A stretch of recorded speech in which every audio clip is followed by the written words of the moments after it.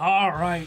What website is this, Frank? Oh, this is that YouTube. My grandson told me about this website. Apparently, there's lots of ways to learn about investing. Huh, that's what we're trying to do here. There's lots of, stocks and bonds and... Well, that's the thing. It's all these young punks. I don't understand anything they're saying. They're talking about cryptocurrency and... What, this whippersnapper's talking about game stuff? What is that? I don't know about all this game stuff business. I just want to learn how to invest like a proper old man. Wait a second, Frank. Come on, go to that guy. Who's this? No, he's got gray hair like me. Oh my gosh. If you don't pay enough attention, you might think that's you. Well, he's probably somewhere around our age, probably does the same kind of things that we're interested in doing. He looks really old. Probably knows his Quick, Frank, do the mouse on him. All right, what does this say? Book a call. Where should we book a call? We just got the landline set up. Oh, perfect. All right. Did you hear that, Horace? No, what was it? It was kind of like a bing bong, bing bong. Maybe it's the timer for your medication, Frank. No. I think it was the doorbell. We have one of those. Hey, who's there? Hey, who's there? Get off our lawn. Let's get him, Horace. You get out of our boat. Huh? It's you. It's him. It's the silver fox. He really showed up. Hey, what's up, guys? I'm Mark. My grandson, he's keeping me up to date with all the newer stuff, like the bitcoins and things like that, but I don't know what's going on with the older stuff, the safer route. What's the difference? What's the difference between investing for a 20-year-old and somebody like us? I think we can make that happen.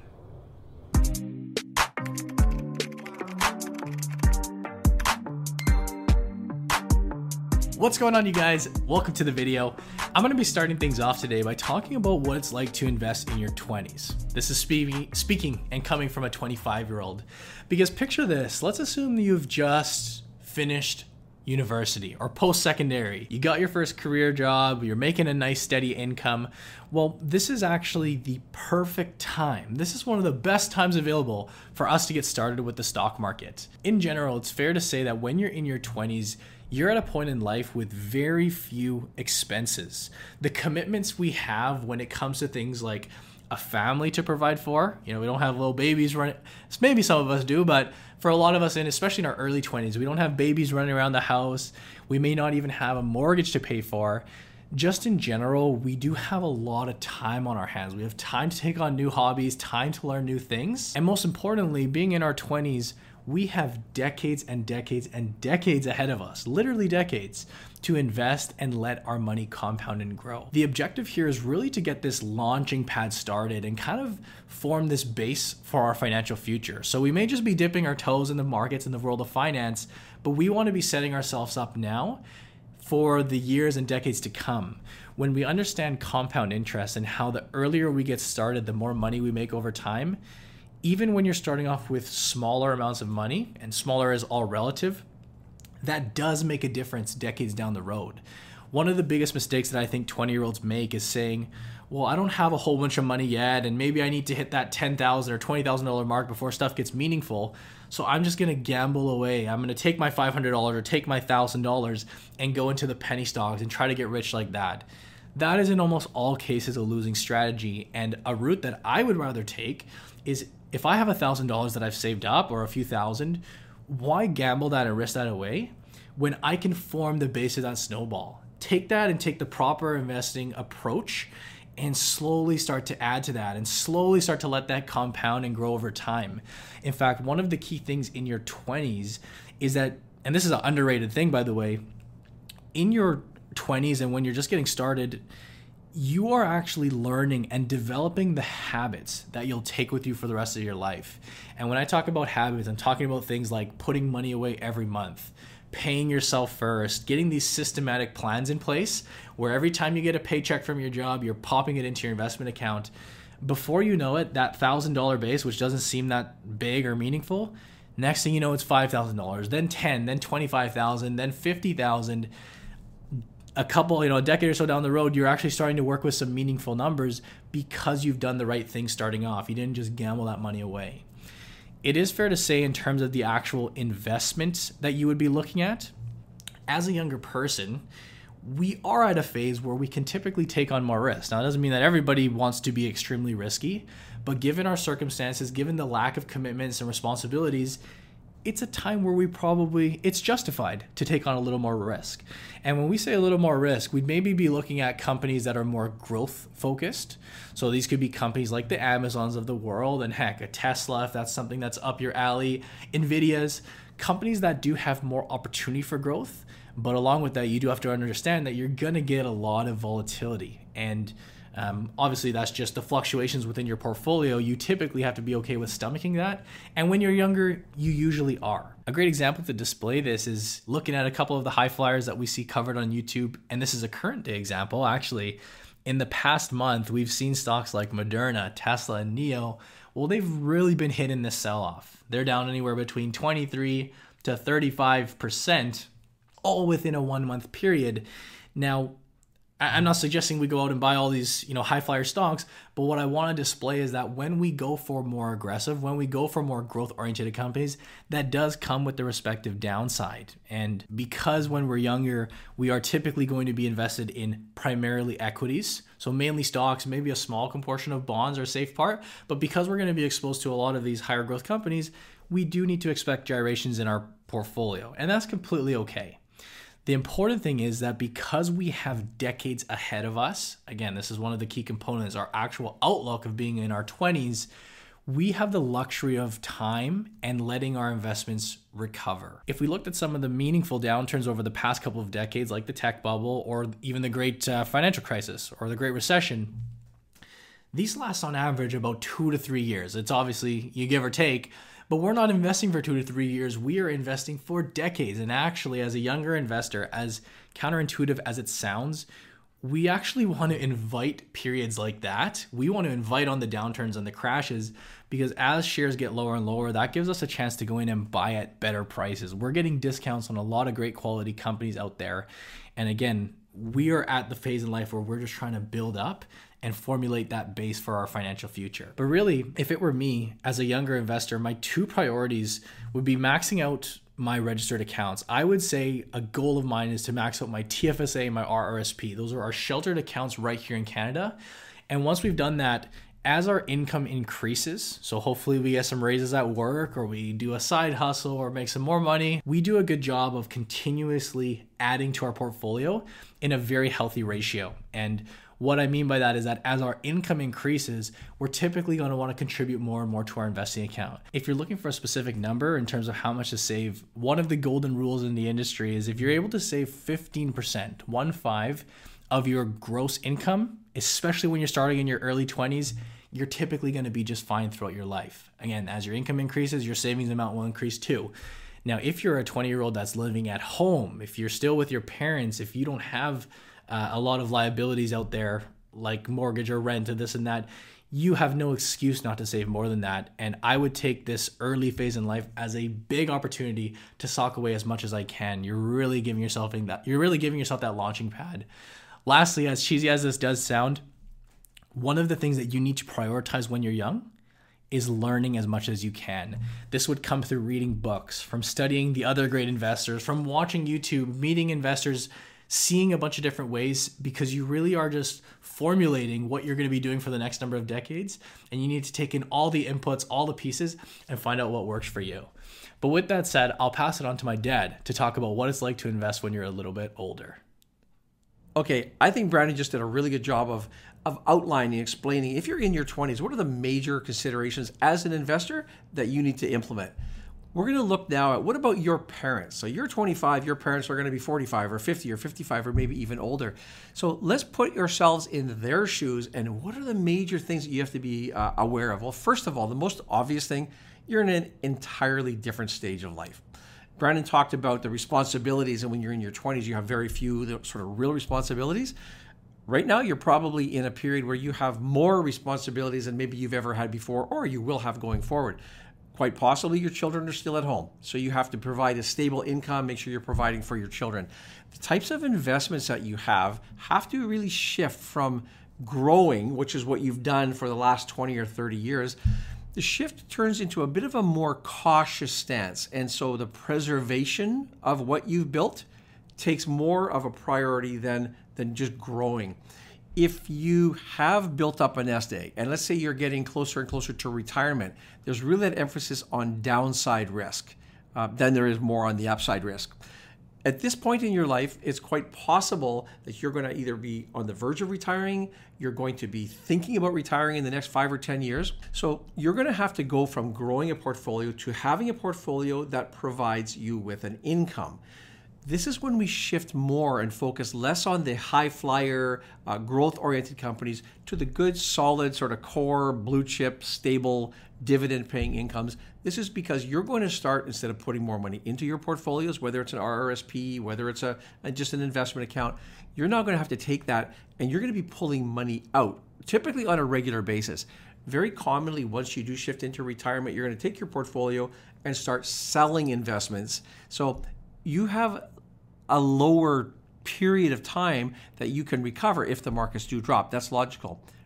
I think it's really important to note here, though, the fact that you're 50 doesn't mean you're on the verge of kicking it, right? So if you're 50 now, you still have statistically a 20 or 30-year time period ahead of you. A common mistake that investors do make when they're 50s is when they convert into retirement, they think that everything changes. My whole strategy is going to change. I'm going to become really conservative. My experience, that's really not the best strategy to take. If you have more money than you'll ever spend, okay, sure, you can put it in a drawer and start taking out little by little. But if you have a reasonable portfolio that you're going to rely on to generate that retirement income, you're going to have many more market cycles to go through. So taking everything and being all of a sudden conservative isn't realistic. Typically what you do at this age is you start that shift. Now, it may have started, let's say, in the mid-40s or even at 50, but you're going to start shifting from more growth-oriented into a more conservative portfolio. Conservative with a small c, not meaning being overly conservative. Inflation isn't going anywhere. Taxation is going to be around for the rest of our lives. So you have to have investments that factor both of those in, but still have growth potential as well. The first thing to note, you're going to have to, or I think reasonably, you're going to shift into investments that are more of a blue chip, almost slow and steady kind of wins the race. I don't want to give the impression that you take all risk out of the market because you have to grow. But certainly some of the companies that Brandon spoke of earlier, where there's more opportunity to make money quickly, are probably you're going to take a pass on those, or if anything, you're going to have a very small percentage of your portfolio. There's nothing wrong when you're 50, 60, or 70 to have some, I would call it almost play money. If that's what your nature is like and you do have that aggressive streak in you, it's probably good that you have some money peeled off to the side that you can experiment with like that. But if you're relying on it, the bulk of your money is going to have to be in those blue chip companies. So earlier in this video, Brandon showed you an example of if you're not careful enough, or if you do take too much of a risk, what can happen. And he looked at a very short time period where some of the companies he looked at, I think, were down 25, 30, 35%. Let's compare that to a more conservative portfolio. We're going to take a look at 3 companies that I feel are appropriate for a portfolio and add them here and just overlay on that chart. The 3 companies that I've chosen are Unilever, Procter & Gamble, and Colgate-Palmolive. Now, these are companies that provide staples. Every household needs them, whether you're 20 or whether you're 50. And as we can see by the chart we just put up here, in the same time period that Brandon showed you where we had those small drops or those large drops earlier, you'll see in comparison, the companies that typically you're going to own when you're in your 50s are going to have a much less drop. Now, in the last month in the markets, pretty much everything is sold off. But when you can see a drop from in the 2 to 3% range versus the large 28, 25, 30% range, you'll see why this is so important as you become older and move further down that investing time frame. Another thing I'll talk about is the psychology of investing. Just normally, as we age, we become more cautious. We become more conservative than a younger person. Those of us in our 50s, we remember when you're 25 to 30, the world is just yours to conquer. You haven't gone through the challenges that you have as you move through life. Sometimes, whether it's investing or other things in life, you get burned from time to time, and those leave scars. It changes your mindset, and those naturally will migrate into the way you manage your portfolio and what you believe as far as investments are concerned. Also, another fact is when you, hopefully by now, you've built up some additional funds, you've got a nest egg, the more money you have, we would think intuitively that the more you have, the less nervous you are, the more you can say, well, I'll play with some of this money. Reality is that the studies show that unless you have multi millions and in the tens of millions of dollars saved up, which most of us don't have, the impact of the market fluctuations actually has a stronger impact than it does. So, I mean, if you've got $1 million saved up or $3 million saved up, a 10% market correction, is $100,000 or $300,000, and you're going to look at that number, and it's going to, when the markets do drop, if you are taking those riskier investments, it is going to have a very strong psychological impact on you. I would say much more so than a new investor, let's say who maybe has $20,000, loses 10%, they're down to 18. They're probably going to be able to ride that out, especially factoring in all the other considerations, right? I would say a mistake that a lot of investors want to make when they're in their 50s and getting closer to retirement, and you'll hear this a lot, if you're not quite at your goals, I've worked with clients over the years who think this is the time to ramp up the risk. I only have 4 years left to my retirement and I'm a little bit behind schedule. So if I take a more aggressive profile right now, I'll catch up. And then once I get to my goal, then I'll scale back. I mean, I would say clearly that's the exact opposite of what you want to do. First of all, in that 2, 3, 4, 5 year time period, the results are so unpredictable. By taking on that risk, yes, there is a chance that you will reach that goal if it's a hard dollar target that you've set, but more likely the risk that you're taking of setting yourself back. And every time we go through a market correction, you'll hear people who are on the verge of retiring say, well, I guess I'm working for another 3 years, or whatever the case may be. Be very cautious. It's logical that you would think, let me make some more money quickly, but it's actually, you're doing exactly what you shouldn't be doing. So I'd be very cautious on that front there. So let me wrap this up. A couple of key points I would say. There's absolutely a difference. If you're in your 20s and you're in your 50s, there is and there should be a difference in how you invest. The objectives are different, time frames different. So invest accordingly. The other thing I would say is no one size fits all. If you're in your 20s, not every 25-year-old should have the same portfolio. Same basic features, yes, but not exactly the same because every individual 25-year-old is different. Just like a 55-year-old or a 65-year-old or even a 75-year-old. We're not all the same. Let's assume that you're 55. Let's use that as an example. Manage your portfolio that is suitable for you, and if you have a little more cautious attitude, that's fine. You can invest your portfolio more cautiously. If you are have a bit of an aggressive nature to you, don't take on too much risk, but it's okay to have a little bit of that play money put on the side as well. Just make sure that now that you've reached this point, don't jeopardize your security, your financial security going forward. So that's our video for today. We'd love to hear your thoughts and comparing the differences. Also going forward, when I joined the channel with Brandon here, there were lots of comments and lots of questions or requests to have videos as far as how do you manage as an older person in life. Look forward to those comments as well, because I'm going to be basing the content of most of my individual videos going forward from those comments. So I really look forward to seeing those. As always, we really do appreciate you watching the video, especially all the way through to here. If you like the video, please give us a thumbs up. It really does help show your support for the channel. If you are interested in learning more about our Investing Academy, it is in the first link below. You can click on that and find out more about that. And with that, we will wrap up this video, and I look forward to seeing you in the next video.